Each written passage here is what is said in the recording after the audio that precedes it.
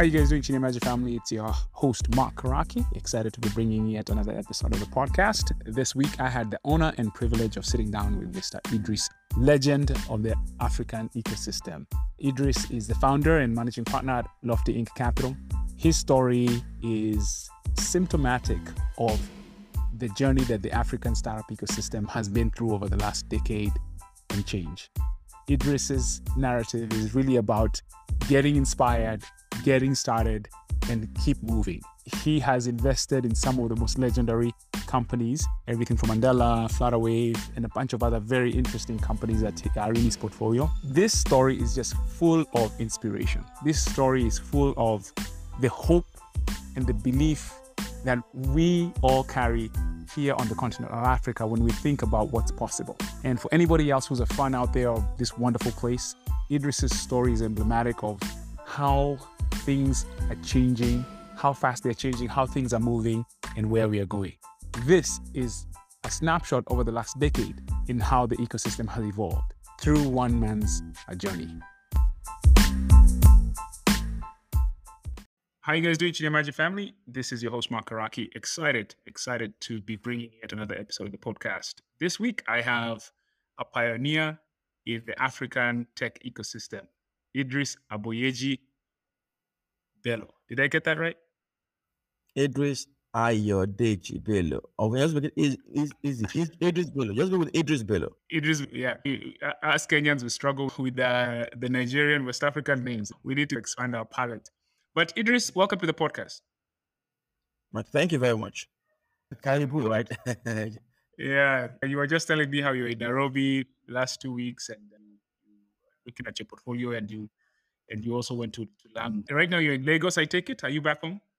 Actually, I'm in Cairo this. Oh, wow. So, okay. Yes, Right. still visiting portfolio companies. You get around. You definitely are a player in this market. So that's why I'm so excited to host you, because there's so much that we can learn from you. So founding partner at Lofty Inc. Management Capital and investment venture capital fund. And I believe you're raising a third fund at this point, the Afropreneur Vintage, I would call it, or series, if you will. Actually, we just closed that this morning. So we were raising a $10 million fund free. We already oversubscribed. So this morning was the last working day. So that is officially closed. And actually, we've been deploying that for about 6 months now, right from our first close last June. And so we've deployed actually over 60% of that fund already. But again, I'm glad to say it's now officially closed. Fantastic. Congratulations on that. First question somebody asks in such a scenario is, where are your investors coming from? What's the mix? So that's a very interesting question, because if we look back 10, 12 years ago when we started at Lofty Inc., we're trying to build an ecosystem. And for the first decade, I think, or first half decade, we focused on building an ecosystem of African founders. But quickly realized that it takes a village to raise a child, that an ecosystem of African founders would not suffice by itself.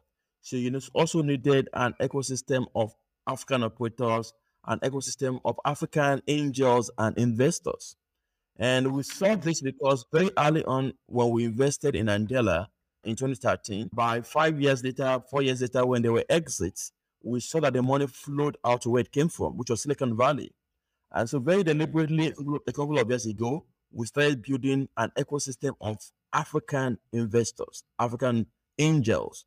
And so I'm glad to report that over 60% of the individuals, of the entities who have invested in this, our third fund, are actually Africans. So that's African individuals, African angels, African institutions, and that's very important to us. Again, we are glad to have other investors from across the world, from the Middle East, from the US. But again, I think it's very important to us that a part of this success story belongs to us as African investors too. I just love that so much. And it hasn't obviously been an easy journey for an African person to put money into venture capital. It is a very esoteric asset class for the African mindset, if you will. I guess if you could just sum for us, what has that journey been like? What has triggered the change for you to actually have local capital getting in? What are some of the trigger points or changes that has made this happen? Thank you very much. I think what's happened over the past decade is an issue of a success begetting more success and attracting folks on the ground. When I look back to 2012 was when we first started fundraising, right? 2010 was when we had started our tech hub in Lagos, the innovation hub. And then by the following year, we were producing founders who needed to be funded. And I remember in 2012 reaching out in Lagos to those I considered high net worth individuals and asking them to fund these things called startups. And it was so strange to them. And a lot of them were like, it's not real estate opportunities or oil and gas opportunities. We're not interested. And so we struggled. Right. Then because I had lived in diaspora, so I reached out to friends in the valley and said, hey, there is startups coming up in Africa, in Nigeria, particularly back then. Would like you to seed them, right? To give them seed funds. And they were like, Africa, tech, startups, no way. Right? So again, they didn't get started. 2012, that's 10 years ago. And then we went back and said, okay, fine, what do we do? And we looked around the world and saw people setting up angel networks, angel groups. So we said, okay, we'll set up an angel group ourselves. I would call it the Lofty Inc. Angel Network, LAN. And then we didn't have funds ourselves. So we said, okay, what do we do? So we approached the World Bank then for grants, right, 2012. And InfoDev unit of the World Bank and said, we're trying to set up this network called Lofty Inc. Angel Network, and we need grants to get it going. And I remember them saying, you need to make it more open, more exclusive. It cannot be named after you guys, cannot be just you guys. Why don't you bring in the rest of the ecosystem? And so we changed the L from Lofty Inc. to Lagos. And that's what led to Lagos Angel Network. Yes. And then invited amazing people like Tommy Davis, like Dr. Sulaiman, and we collaborated and co-founded that. And they did an amazing job growing that. And that was June 2012, right? Almost 12 years ago. And that was how the Lagos Angel Network began. But one thing we quickly realized was that because it was just beginning, because it was still strange to a lot of people, I was taking time. Because what they did in the early days was bring together a lot of executives in the banking industry, senior network, high network individuals to invest. And the process was basically they would have demo days every 3 to 6 months. Then they would spend another 3 to 6 months doing due diligence on these startups. Right. But the sad thing was that the companies were dead. So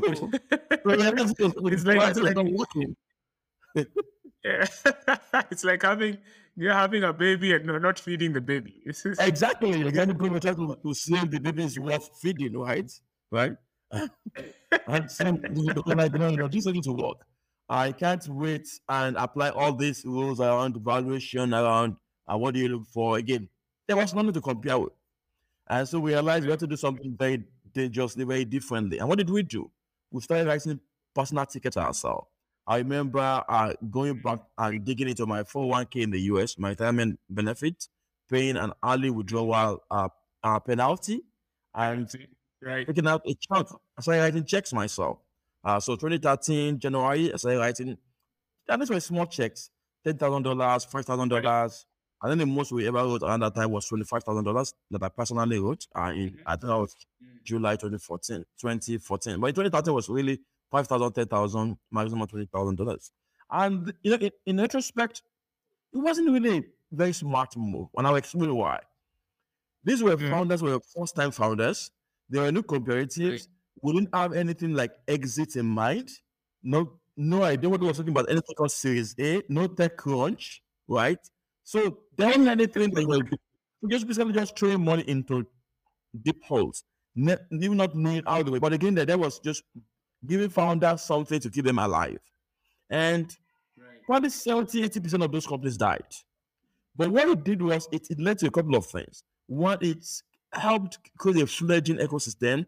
It helped create founders who failed, but they would try it again and found something better, or who then became employees in other startups. And so that was really how the ecosystem Exactly. Because for instance, flywheel starts to turn. Exactly. Because like our startup, like 9, 10 stores we did there, probably about 8 died. But they were the lucky ones. So what became Andela, for instance, I was Fora.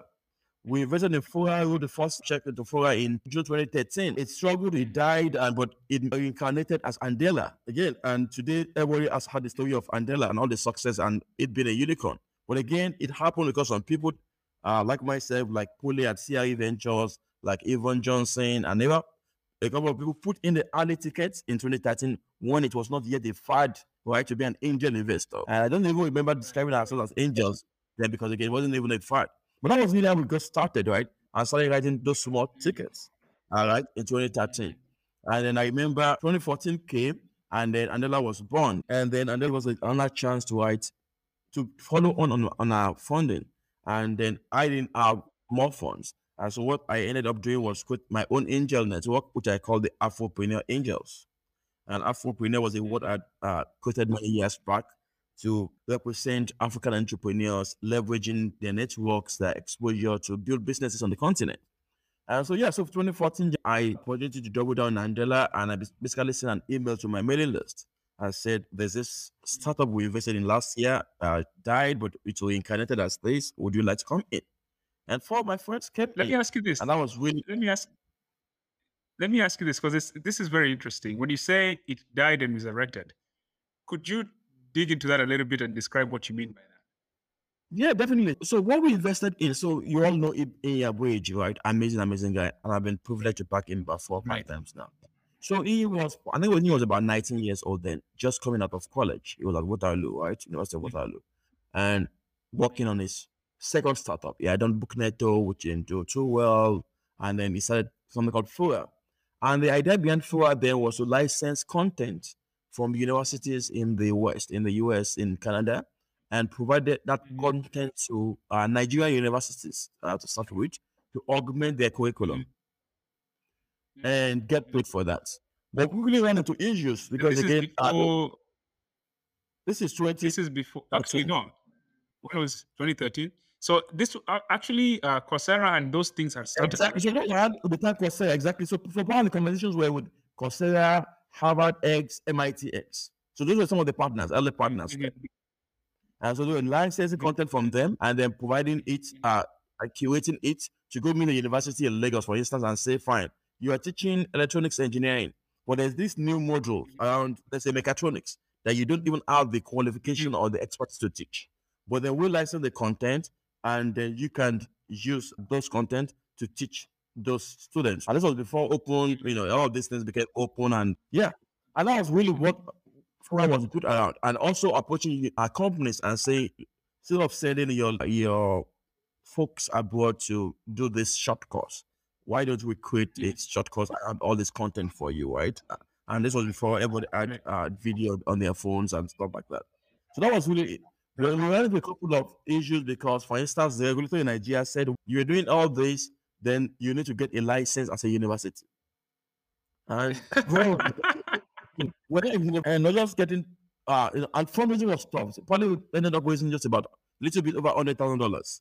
And I was talking to friends and they what's this thing? It was just so difficult to raise funds. Again, this is 2013. Let me ask you this, Idris. Of course, going into such established institution like education, that's a tough road to go. Looking back, what is it that you could have done, you guys, he could have done different to even not spend so much money? Could he have talked to them first? Was it something that, is there something they could have done different? So one thing you know quickly in Nigeria is this: for forgiveness, you don't seek for permission. If you seek for permission in Nigeria, you know, I love it. Because maybe 1,001 reasons why it should not be done, why it can't be done, or you spend 2-3 years just trying to this step.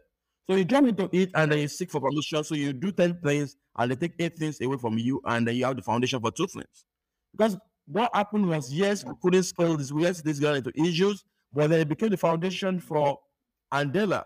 Because around the same time was when he and Jeremy met together, and Jeremy was transitioning out of 2U, right? And looking for something else to do. And then Fora became the foundation. So it was almost like an aqua hire, transition, and Fora became like 1/3 of what became Andela. But because we had a foundation, because we had built a team of Fora had built a team of developers, right? They had to build this thing out. They had built local team. He had created relationships on the ground, right, in Nigeria.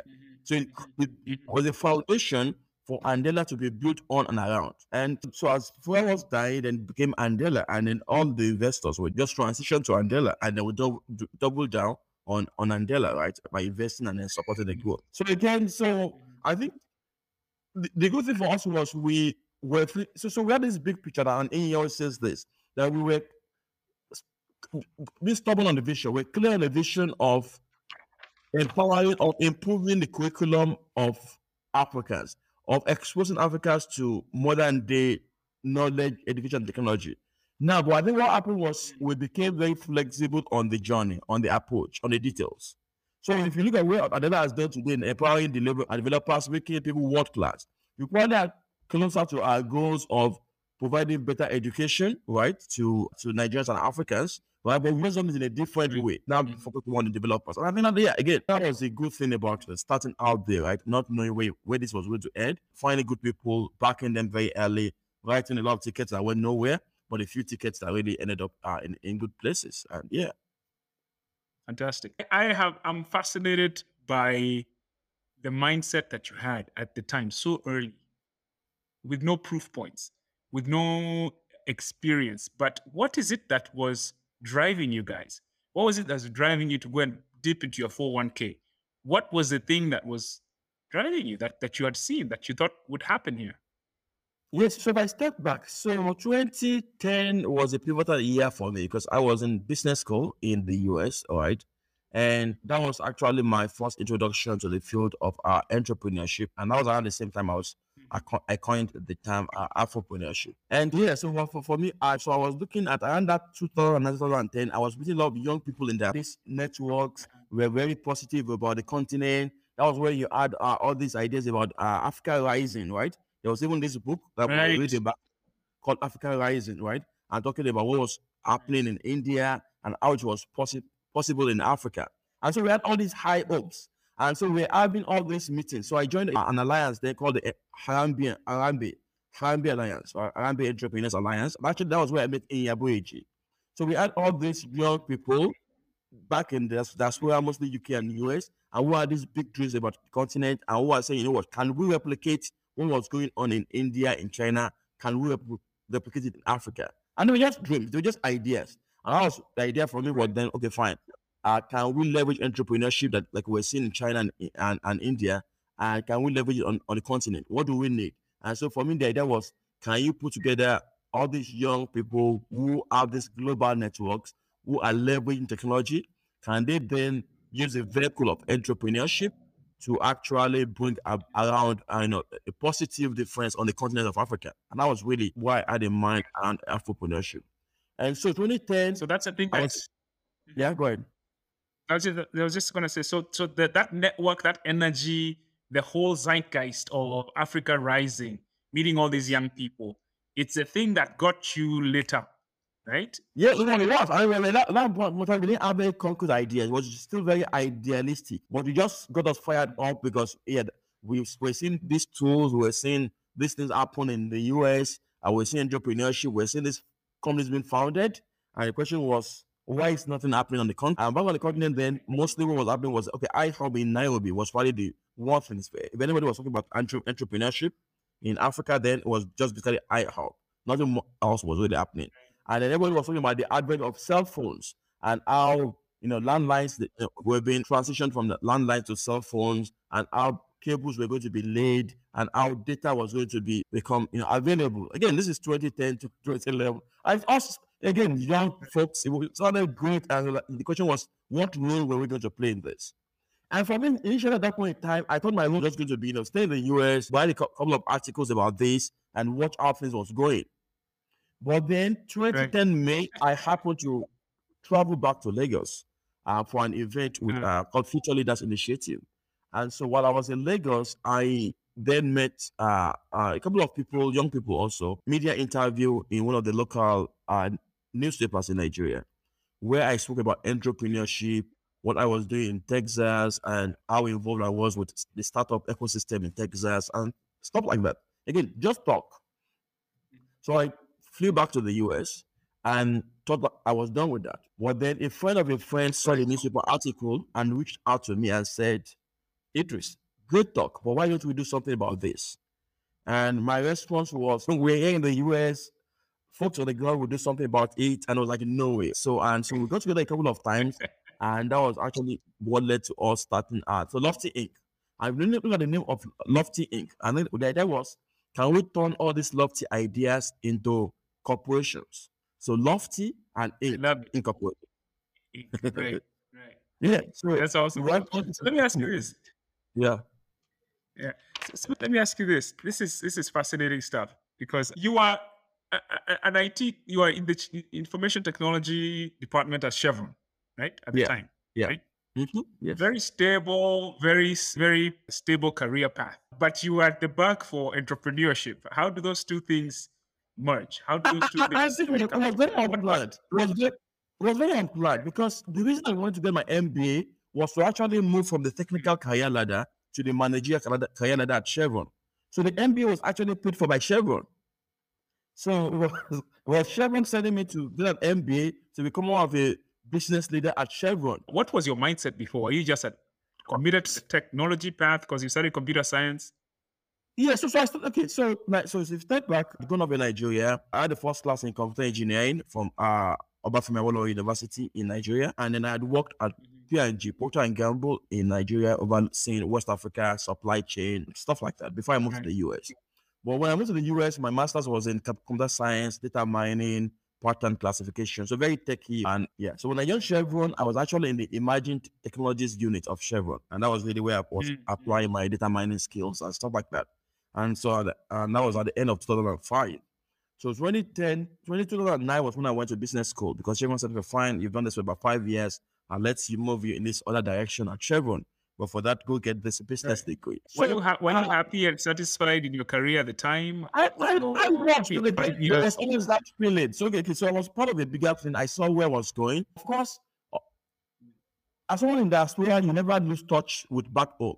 So when I was watching what was going on the continent, you were always saying this. I was saying iHub. I was seeing a few things. I was seeing mobile telecom and things take it off. You're right, but I didn't know where I was going to fit into that. But there wasn't anything in my mind around going to set up a company or anything back then. So at that point, the most I was doing was I was part of a couple of African networks in the US. Up to 2009, 2010, there was no idea for me about going to become an entrepreneur or an investor. I saw a very clear career path to the top for myself at Chevron. If not in the technical line, in the business line, I'd spent some time with Chevron in Angola and a few other countries. So I had no reason. Everything was going very well. So I had no reason to just jump on up. I go jump the other base. So I blame Chevron for sending me to business school. And I blame the professors I am in business school. I think there's this wave also that was happening. A lot of folks were coming back and talking about entrepreneurship.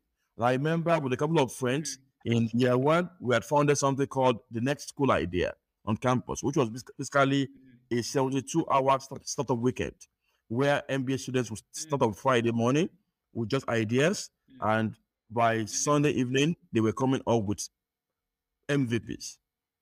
And that was really my first hands-on attempt at creating something and building something. And so I got involved with that. Out of that, I also joined a startup at Rice University. So the startup was called Libraries Across Africa. And so what happened was there were two founders, two American guys on campus who were in the architecture department, and they had built this concept of repurposing shipping containers, turning them into digital libraries and shipping them to Africa. But these guys have never been to anywhere in Africa. They had no clue, nothing was so. Just yeah. And so when they put on an ad, something we've never been. Yeah, exactly. So we're trying to solve something they had never been. So they put out this ad on campus saying they were trying to do this. And I and someone else was actually one of my partners now, Kevin. So we approached them and said, guys, we know the continent. We've lived on the continent. We're from the continent. So let's work together. And that was really my first startup, really. Libraries Across Africa. It died later for several reasons, but it was a very eye-opening opportunity into the startup space, into even creating the concept, the ideation, raising funds, right? I won a couple of competitions, then moving from the point of ideating to then trying to deploy.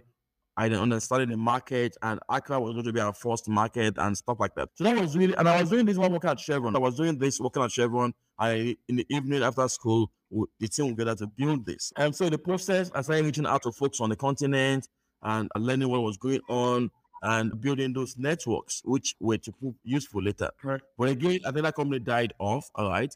But at the same time was when I then had to visit Lagos, like I said. I spoke about entrepreneurship and what we're doing. And so when I got back and a friend challenged me and said, why don't you do something about it? That was what then led to us starting Lofty Inc., right? So we had this broad idea at Lofty Inc. then that ultimately employment was a solution. Africa was growing, young people, government was trying all its best, but again, ultimately the answer was going to come from entrepreneurs, was going to come from more high impact jobs being created. So we knew the what. We didn't know the how. And so we would get together, myself and our two other partners, Mike Agbola in Houston. And we'll get together in the evenings and just brainstorm, right? And see, what do we do? And so we said, okay, fine, let's copy what iHub was doing, what Y Combinator was doing. And so we said, we'll set up a hub in Lagos. And we do it remotely. We found a fourth partner, Wale Data was in Lagos. And then we found a couple of partners and we put a tech hub where entrepreneurs will come to. And did you fund it out of pocket? How did you guys fund this? Okay, so initially, so the first thing was, how do we name this? So what we did was we looked at innovation and said the I represented the privacy of the individual. So we moved I will replace with the we. There'll be a collaborative, right? And so that mindset of coming together to do something together, right? And so we call it Innovation Hub. And then the question was, how do we fund this? How do we get started? So we approached a foundation in Nigeria called the African Leadership Foundation, and they had this small space that the Central Bank had given to them in Nigeria for entrepreneurship. And they were just all the classes there. All these classes, you come in, you memorize what is entrepreneurship, types of entrepreneurship, advantages of entrepreneurship, all this old school. Business school stuff. Business school stuff, exactly. And so we asked them to give us a very small, probably 15 meters, very small space that they gave us. And what we then did was, we had a partner in Nigeria who would go to that space, and we went to approach a couple of schools, Covenant University, University of Ibadan, 3 or 4 universities in Nigeria, and said, we have free space, we have free internet, and we have free power. Now, in 2010, these were very important things. Today, when as the data on their phone, 2010, it was not the same. 2010, people were browsing, exactly. So data, power was a big thing, and space in Lagos. And so people would come and would hold events. And then we subsidized the event. So the 3 of us were still working in oil and gas in the US. And so we have space, but we had to pay for a couple of things. And we just funded it out of pocket. And again, we didn't know where this was going to lead to, but we were just like, okay, we were creating a space for potential entrepreneurs to meet themselves. And then I think 2011 was a key turning point for that, because I think there were 2 key events for us in 2011. One of our mentors in California invited us to share what we're doing at our Innovation Hub at a school in California called Montreal Institute of Studies, I think, MIIS. So it was literally a 2-year MBA, MPA program. But then what they had there, they also had something they call a Frontier Market Scouts, where they would send the MBA students into new emerging markets for 6 months to work with entrepreneurs. And they were doing this in Brazil and a few other countries. So they invited us to talk about Innovation Hub and what we're doing. Now, we're still just, at that point in time, innovation was still more of a, we had 1 or 2 staff in Lagos, that was, and my partner in Lagos, but that was really it. And then we just having events for people to come in. So nothing really structured, fully fledged out. But what happened was, the 3 partners in the US, myself and the 2 others, we ended up going to this school in California, telling them about the concept of innovation, what we were doing. I think we oversold it. Because shoot. I can't be that. That Lagos energy. We almost literally, that was scary for us. Because we were set up this thing, we had not even gone back to Lagos since it was set up to see how it was going. All we knew was we had those 3 partners in the US, and this guy in Lagos was running it, and we had sold this place to these Americans who had never been to Lagos, and they had bought tickets. And so we spent the rest of the time in California trying to convince them on why this was not a wise decision. Are you serious? Yes. You're backing out of the situation. Because again, we have this small space that's named out to us. And the guy was living in Lagos, was living on the mainland. If you know Lagos very well, there's the mainland, there's the island. So the hub was on the mainland in Agege, which is not a fancy area, was more of a slum area. The guy was living. And the partner in Lagos had never been outside of Nigeria. He had no exposure to these guys that was this sent in. When had things flaked out, so we were not ready. But the man was trying to convince people when they thought they were modern day cowboys that we were going to discover Africa and like with this entrepreneurship thing. So February 2011, we suddenly had actually 4. So there's this Togolese American guy and then 3 American ladies who descended on Lagos and go to our hub and saw this small corner, right? That was all the innovation complex. And this guy was a partner who was managing this old jalopy that was a car and that had to be pushed each time to get started. And we were putting them in Agege where there was no generator and most nights were, dark. It was crazy. And I remember at that point in time, I would wake up at Chevron, get to work very early, and spend most of my time settling quarrels. Because, because when I was on the ground, we were trying to get them to get started, but they were, I'm being Americans, right? They were using the F word on my partner and our partner in Lagos, who was not used to Americans. And he was saying, come and pack these guys. I don't need this folks you sent me. Come on, take them. This sounds like what do you call it? Reality TV show. Right, it was, right? Again, because so we're asking them, right, in Agege, which even if you're having been to Lagos, no foreigner lives in Agege, right? These were white people, so it was risky and there was no power. And they were also insisting on going to parties at night, right? So we don't know, right? And then, so even finding enough for them to do building things, right? There were no startups to work with. Let's even start from there, right? Because we had some wonderful founders, right? And because what suddenly happened was, how do we occupy these people? So we reached out to the Lagos Business School, we reached out to Faith Foundation in Lagos, and it folks in the space. And so we started working with them, fleshing out what innovation was going to be, doing market studies, talking to entrepreneurs about what was needed. And so we got them busy. And then we had people, I think, a couple of other folks in Lagos who actually were living on the island, and we offered them to spend the weekend on the island. Right? So they had access to swimming pools and all this fancy stuff on weekends. And then on the weekday, they were back I get working with us. Well, again, it was, again, it means we're funny still telling now, but it wasn't funny back then. I can imagine. If you have you have foreigners in your country, then you feel so responsible, Exactly. I want to start explaining to their school, I was serious and stuff like that. So again, it stretched us out. I got us into the community. People know about who we were, what we were trying to do. But when they left, actually, we had the core form of what innovation was going to be. Well, we had people heard about us, showed them and the effort. And I think it was also formative for them because I'm still very much in touch with them till today.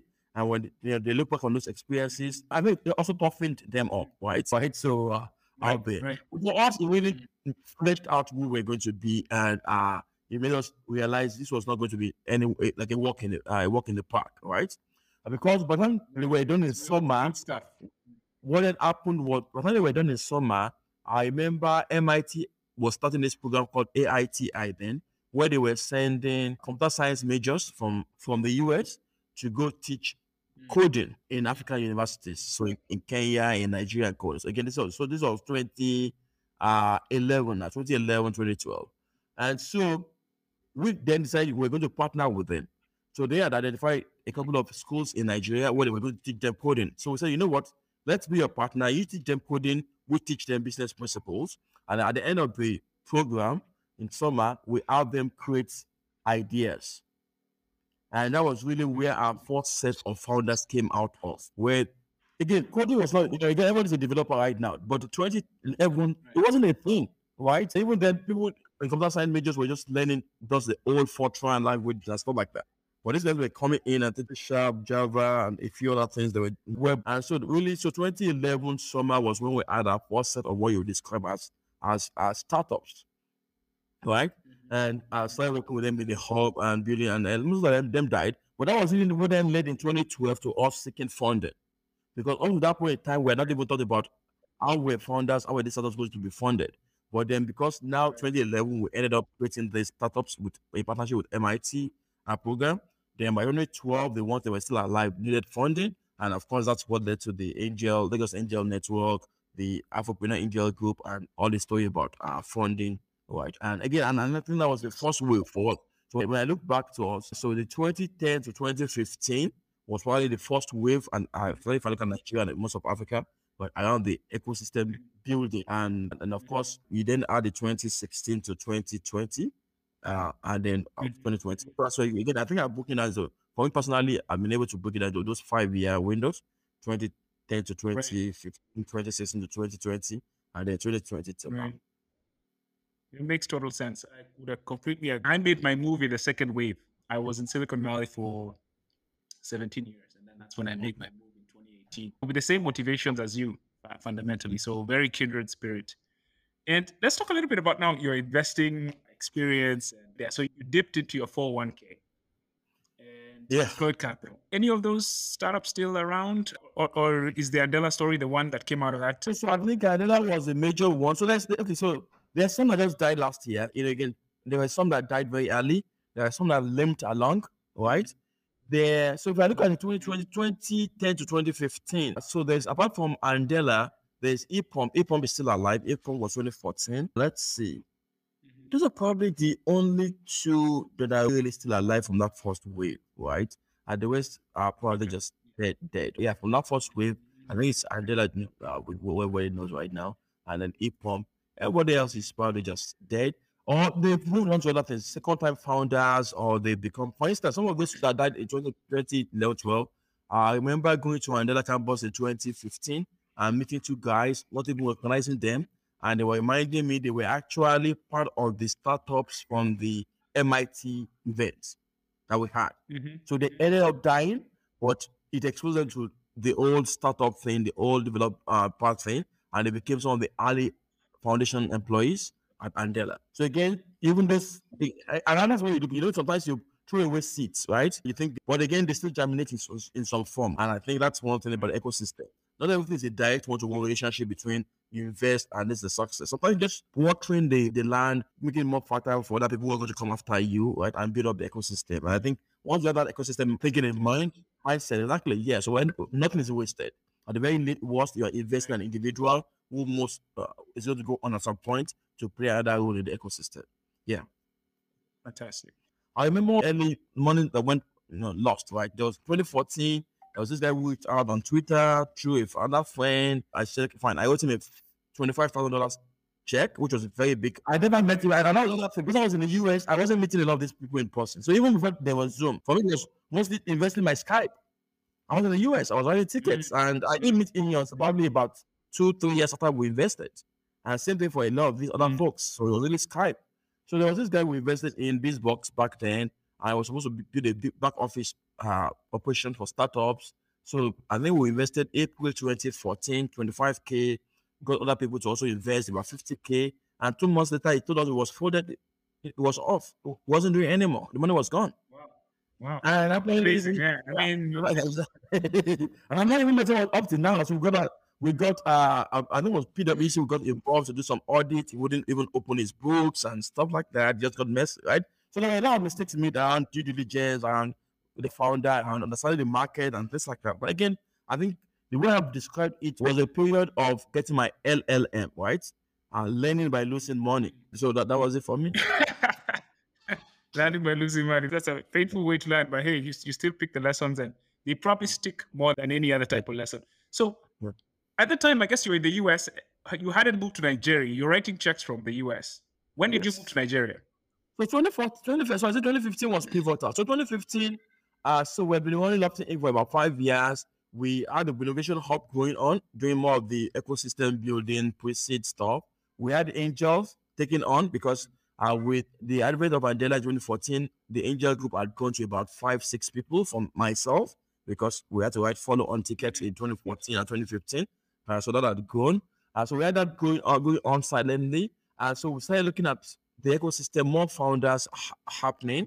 And so by 2015, 2 of the 4 founders at Lofty Inc. said, maybe we should start moving back. Maybe we should start going on the ground and building this out. So 2015 was when Michael and myself made a move.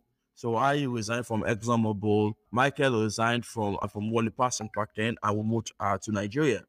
And the idea was we were going to spend more time on innovation. We were going to do more angel investing. But more importantly, we started looking at also doing advisory and innovation sector, looking at working with either for the World Bank, for the Gates Foundation, trying to understand the whole innovation landscape, and also trying to look at even the public sector. How do you drive innovation?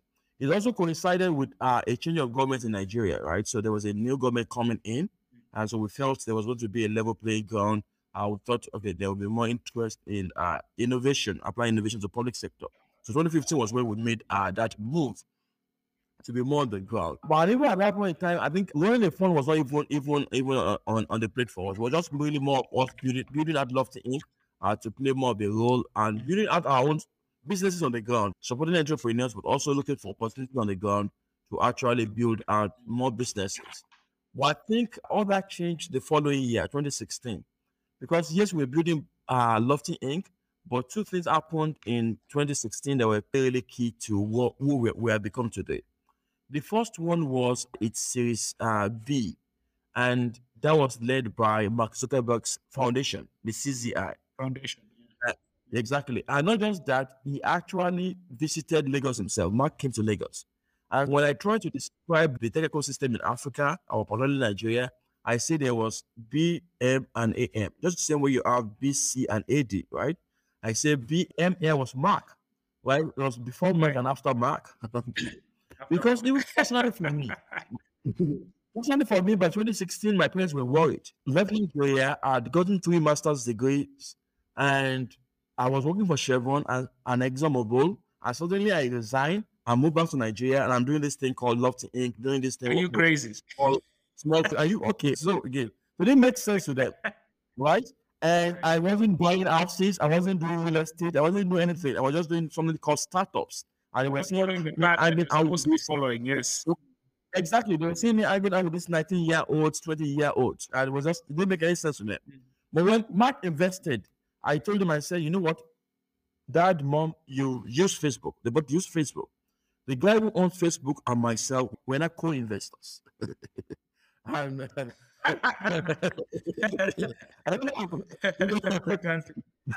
validation. You might be doing something right. You might be doing something right. Then also, a lot of the folks were spoken to 3-4 years earlier about the African opportunity, started reaching out by email and saying, what's going on in Nigeria? Why is Mark in Nigeria? What is this Andela thing? How do we get involved? So I started getting a lot of attention. I'm like, wow. They took Mark up. So that was one part. The other thing that was quite pivotal for us was 2016 was the year Flutterwave was founded. So Ian Abuniji with Andela left Andela and partnered with GB and Leke to found. And I remember him giving me a call and saying, leaving Andela, and I'm going to be co-founding this thing called in payment space and stuff like that. And my answer was, where do I send a check to? Right. But then you are ready for action. I was ready again. But it was a very small amount. They had not even gotten to YC. So the valuation was about $2.5 million. And that's crazy when you remember that. Wait a minute. Yeah. InterSwitch. But InterSwitch is not moving fast enough. It's not that simple. There's a payment opportunity. The only player now is InterSwitch, but there's this. So the InterSwitch has gone too comfortable. So let me ask you a question. Let me ask you, what was the insight? Who had that insight? Because sometimes that is an industry insight. You have to come from the industry to. Yeah, so I was coming from a GP. I was coming from GP had worked on PayPal. He had worked at Stanbic, and at that point in time, it was working at Access. And so it was GB being inside saying that, but GB not having the technical know-how to build that at that point in time. And at that point in time, and so Andela was the one who had developers. And again, I hope I'm not misrepresenting this, but the way I understand it was GB and Co had approached Andela, or Andela was not interested in helping build that out, and he took over the opportunity. That's what I recall. Again, maybe slightly up on the details, but that was really it, the way it was happening. It was really more of he with the industry, with the entrepreneurship know, with the brand, GB and Co with the insider know-how, with an understanding of the opportunities, they're coming together. So it was a no-brainer. And I remember back then, GB was still working on Access, or we didn't even say Chicken, so it was mostly E. But for me, it was basically just when I send a check to. And when was the valuation? The valuation still made sense then. The valuation was $2.5 million post money. So yeah, so with a small check and actually. Is that product? Did they even have a product in the market? Were they actually? What was the valuation? It was just building out the product. But I remember I saw the deck from that. Yes, actually at that point in time they were having conversations. So the way it worked was this: Access had a need. Access Bank had a need. So this was really spun out of an existing need by Access Bank to build what is now called Pay with Capture. And Access Bank didn't have the know-how internally to build it. So it was really more of a project become a startup. And they saw it was not going to be only Access Bank that needed it, other people would need it. So exactly. So there was one about coming with an idea and looking for clients. There was a client from day one. That's amazing. So let's fast forward to some of your exits, because I know you've deployed a lot of capital, you've seen some exits. Talk to us about some of these exits and what that has meant to you, I guess, personally or in any way, shape, or form. How has that impacted you? So the couple of things I live by as an angel investor, and of course, much later as a fund manager. So what I say, to invest is human, to exit is divine.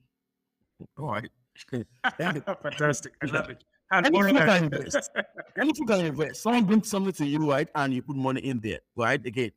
So, but how do you, especially in an ecosystem where there aren't that many exits? And that was one of the questions people asked us in 2014. They will say, where are the exits? How do you get my money out? And again, so I'm very deliberate about our exiting. So that's the first maxim I live by. The second one is, in Nigeria, there's this proverb that we learned growing up where they say, a bird in hand is worth two in the bush. And so that's an African proverb, my friend. African, exactly. No, but I don't live by that. I say when it comes to exits, when it comes to the startup space, a bird in hand is the only bird. It's the only bird. Okay. When I said exit, I take it. You exit. So the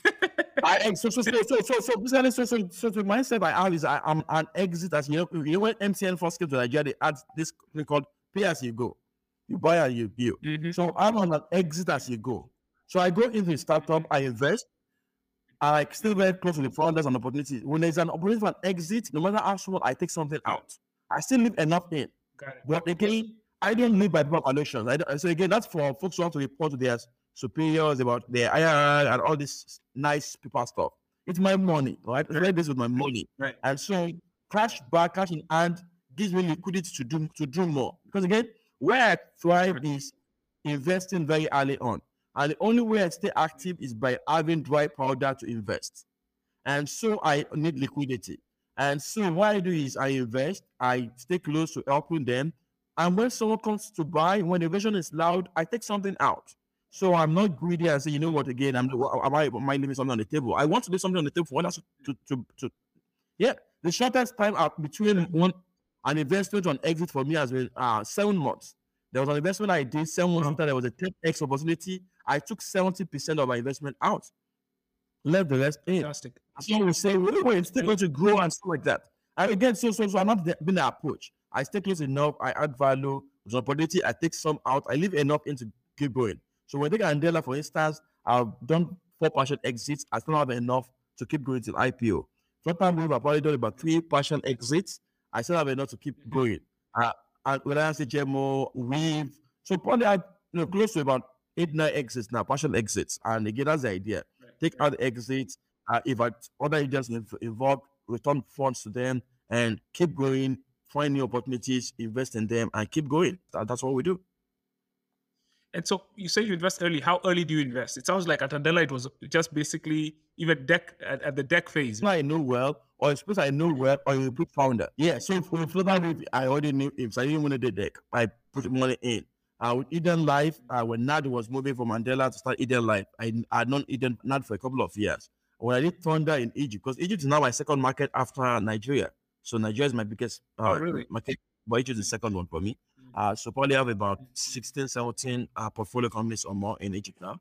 And so some of them right now, in the what I call the Uber mafia, ex-Uber employees starting companies in Egypt. I just write them a check. I see them, great space, I write the check. So we got as early as, so from an angel group, as early as if to wait an idea, wait an MVP. Well, then we have a fund that follows on when you have at least one paying customer. So to write the small tickets, but then if when you show traction, then we can follow on with larger tickets in our fund. So that's what we do. So we cover that spectrum from right now from pre-seed to pre-series A. And then very soon, I think we're going to be some more series A placed. How do you perceive this new structure that YC recently announced? How is that affecting? What's your perspective on that? So it's an interesting one. So again, so if you look at us today, a lot of our investments, particularly in the angel group, is pre-YC. So every year we probably have about 5 to 10 of our companies. And so from that perspective, it's a great one. But then we also have companies who come to us just after the YC acceptance. They get the YC, they realize YC is going to help them, but they know they need local help. They need boots on the ground. They need folks who have the networks. And so they come to us and say, we're going to YC, but before YC signs or before demo day, would you be able to invest? Because you being on a cap table helps us raise money at demo day, right? Or helps give the right signal that we have folks on the ground who can help us. So that's why the part that's mostly affected right now. The pre-YC one, again, we've always been there pre-YC, so that's not affected. I think it's those companies who want us to come on between YC acceptance to demo day. Those are the ones that are probably going to be affected by this one. Because what happens is we're either in before YC, like we have always been, or we wait and see traction post YC. So because okay, I love YC and I love Michael and all the founders, and I from time to time I catch up with Michael. But I don't use YC as a signal. I know the ecosystem enough not to wait for YC as a signal.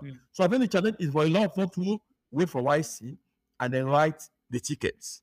And the challenge with that is this. YC is great, but a bad company is going to be a bad company whether it goes through YC or not. So YC is great, but it gives you money, they have your network, but you still have to do the job on the ground. And so a good company gets better by going through YC. With a shitty company, even going through YC, you still going to remain a shit company. Just a fancier, more expensive shitty company. All right. So that's my that's my thing. So again, I think maybe interested to get how it evolves. And then the thing for my YC also is YC is also having competition. A lot of companies are also wondering why should we go through YC. There's on deck now, there's tech stars, there are more options. So it's different from 2016, 2017, where YC was the only stop. So the next 2-3 years, I think it'll be interesting to see whether YC still keeps up with this approach, whether it changes, how that impacts who goes to YC, who does not go to YC, and how that impacts other seed funds. Again, I don't think we're too impacted. Again, we think there's still a lot of opportunities out there pre-YC, and we're willing to take those bets, help them very early on. And again, if there's some we see after YC that makes sense in terms of traction, and not just because they're YC companies, we'll still invest. It's only our fund likes to come in early under $5 million. But we've done a couple of investments around 15, 20 million, where it made sense, where the founders were great, where we see the traction. What we just do is, when we're taking the risk very early on, we want to be sure that's factored into the valuation. And when valuations are higher, we want to be sure that it's factored into the traction. So that's when we look at this. Makes sense. Yeah. And okay, so a few final questions for you. So in terms of founders, you say, what do you look for? What is that thing that you look for now? That how has your evaluation evolved? Give us a sense of these are the things I look for before I invest. Definitely. So it's again, at the end of the day, for me, I think this is not a job for me. Even though I'm a fund manager, it's something I enjoy doing. And so I only want to spend my time with the good people. I walk away from great deals with people that I don't just didn't jive with, right? Wouldn't be able to spend time with. Again, Right. think of this has been something that you spent 5, 10 years together on WhatsApp, on emails, meeting each other, knowing each other's families and stuff like that. We want to invest in good people, right? Even if they fail, and that's very key to us. But when we boil down our investment, our criteria is in three things. We say, why you? Why now? How big? So why you? We centered around the founder and the founding team. Why are you solving this problem? What's your connection to this domain? Right. What unique What's the insight story? do you have? What's your story? Why this one? Why not something else? Why would you stay on this? What's your connection? What do you know differently? What differentiates you? What networks, what net access, what insights do you have that's going to give you an advantage? What unfair advantage do you have? And then your founding team in your networks, again, about this. So it's very important to us. So the founding team is probably about 60-70% of this, right? Because all things involve, business ideas involve, the space involves. But what you can hold on to is the founder and the founding team. So that's the key thing for us. All right. Then, so once you answer the why you, then we now say why now. Timing is one of the biggest factors in stop success. The ideas that would have failed 5 years ago but would do well now because of COVID, because of technology and things like that. So we're asking, what trends are you seeing? What understanding of the market do you have for now, for the future, you think is supporting why you're doing this, right? So again, what waves are you seeing? What you look ahead, right? So why now? What's is it economic changes? Is it regulatory changes? Is it larger market changes? Is it something in other markets? So why now? Why would this succeed? I think that's a big factor for all. Then we're not saying how big, right? Again, our funds are limited, so there are only so many ideas we can support, so many founders. So I say, how big are you thinking? Are you solving a small, tiny problem somewhere? Great, go ahead, do it. But are you really moving the needle? Are you solving something for your community, for Africa, for the world? Who's getting impacted by this? What does this change in the scheme of things? So again, for us, that's really what we're asking. So we're saying, why you? Why now? How big? And everything else is built around that. And so sector-wise, we're agnostic, but we like to focus on 6 sectors. The way we describe it is this. We say Africans are essentially traders. Even before technology, we've always traded with each other. And so we're asking, who's building technology that allows trading to become easier? Well, that's Q-commerce, e-commerce, so that's one. But for you to do commerce very well, you need to be able to solve for payments, for fintech, for credit, so again, who's building the fintech systems, embedded fintech that allows commerce to grow and seamlessly? There was the logistics that allow delivery of goods and services of people, right? So there are 3 core sectors: commerce, fintech, and logistics. But we say essentially we're Africans. And for us, this is more than Naira and Congo. It's more than dollars and cents. It's about building a future for our continent. And that is not going to happen unless you have Africans who are well educated, who are healthy, and who are food secure. Human capital. So who are food secure. Human So it's exactly. So it's healthcare, it's education, it's food security. So that's really our 6 sectors, right? So the first part is about the commerce and enabling commerce and our prosperity. The second part is about human capital and healthy, well-fed. That's really what we are love seeing. Yeah. I love it. I love it. Listen, I have enjoyed, Aboyeji, I've enjoyed every minute of this. I think you have a treasure trove of valuable experience, insights. But the thing that stands out the most for me is your spirit.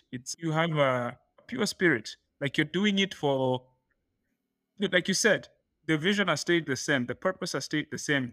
The path may have changed here and there. Yeah, But flexible on the vision, flexible on the journey, flexible on the details.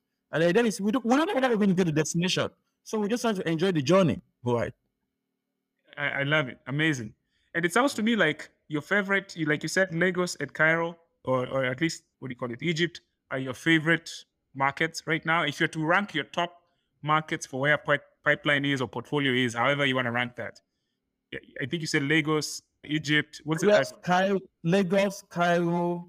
I think next is going to be between Nairobi and Joburg. So again, I think if I look at my stuff, so Nairobi and Joburg, we're also increasingly paying attention to 2 markets, actually 3 different markets, which are actually different from our African focus.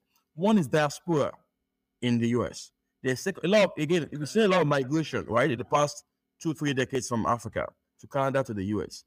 There are second generation folks who have founded companies. You've heard of Calendly and so on, things like that. So we're looking at that very seriously and looking for founders who are in the US. So actually, last year we backed a couple in the US and the UK who are second generation Africans. And so that's a big market for us that we're exploring. Also, as people who have lived in diaspora ourselves and would see the need. That's one.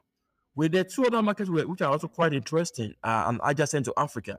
One is Pakistan. So we've done so individually we've done a couple of investments in Pakistan because usually I like to joke that there are three sister cities: Lagos, Cairo, Karachi. They're very chaotic, right? But it's also amazing the needs that need to be met in those cities and the opportunities for entrepreneurship. And so we've seen that. And because we now see a lot of models when we first see them in Pakistan, and then 5 months later, 6 months later, someone is doing it in Lagos or in Cairo. And so some pattern matching. Exactly, pattern matching since as a study. Where we also study very closely is Latin America. So then when it comes to fintech, we're seeing a couple of fintech solutions that go from Africa to Latin America or vice versa. So again, very interesting stats, and on that we'll be partnering with folks like Rallycap. Rallycap has done a lot of job in Latin America, so we're studying and co-investing with them on some opportunities. Yeah, so again, I think it's still very early, and I like to say it's still day one for the emerging market, for the African ecosystem, and we're just glad to be here and to be enjoying the journey and meeting the great founders. I'm looking forward to the next couple of years. I always like to look at the cultural differences of what makes certain ecosystems tick. And you are in Nairobi, you've got a portfolio in Nairobi, I live here, and I'm always trying to ask myself what the differences are to Lagos. So let me contrast three ecosystems very interestingly. So when I look at Nigeria and Egypt, I call the Nigerians the Egyptians of West Africa, or I call the Egyptians the Nigerians of North Africa. In terms of the impatience, the aggressiveness, the willingness to want to get it done, get stuff done. Now, where the difference comes in is especially in the fintech space. In Nigeria, you seek for forgiveness, not permission. In Egypt, you seek for permission, not forgiveness. The regulators can be quite they don't play. They don't play, exactly. So I was saying that, for instance, there was telling that we went ahead of the regulator and then got slammed. But the difference is the regulator is actually very well meaning, right? So ultimately, the regulator works in your favor in Egypt, right? Just takes time. In Nigeria, you cannot really count on the regulator working in your favor. So you have to be 2 steps ahead, right? It's one of the regulator wakes up daily and thinks, how can I screw these guys up, right, in Nigeria? So that's what the difference, right? Now, so that's Egypt and Nigeria, right? So when I compare Nigeria and Kenya, I usually use this analogy that a friend gave me a while back, and which I found very true. Because a few years ago, Nairobi, Lagos, Kenya, Nigeria were almost at par. And Kenya was even ahead in terms of investments, in terms of Kenya seems to have slowed down. Yeah. Slowed down. My analogy is this. Nairobi is a very nice place to live. Very easy going, things work. Safaricom has solved a lot of problems with M-Pesa, right? So things are going fairly well. So when we look at Kenya, I look at it as imagine people in a boat as a roof. But the roof has some point in which it's leaking. And so folks in Kenya are just trying to patch those points. Most of the most it doesn't fall on them. Nigeria, on the other hand, imagine the same boat, sailing, is sailing. So they are being beat by the wind. Then they are placed in a ship itself. So if you don't, that's fantastic. So it's very nice to have. If you don't solve the favorite issue, no Safaricom is coming to save you. You need to do it. And so people are very hungry. They are going for it. There's this almost cultural attitude. It's every day, right? So every day, say founders are building this because no one else is building it. That's why almost I see in the attitude between the two countries, and again, it's quite different. You know what? I couldn't agree more. I could not agree more. Yes, the Kenyans. Yeah, it's like the frog in the how you can boil a frog in the water. Yeah. I feel very slowly. Yeah. Yeah, it's a slow. It feels like that. Nairobi is a beautiful city. Yeah. Great place to live. I enjoy it here, but at the same time, it can lull you to uncomfortable sleep, but it's still sleep. You know what I mean? Yeah. Yeah. Yeah, so that's what it is. But listen, I've really enjoyed this. This is fantastic. We have to do it again. You have a ton of insights. I love your approach to everything you're doing. So I want to thank you for taking the time to be with us here. Thank you very much for inviting me.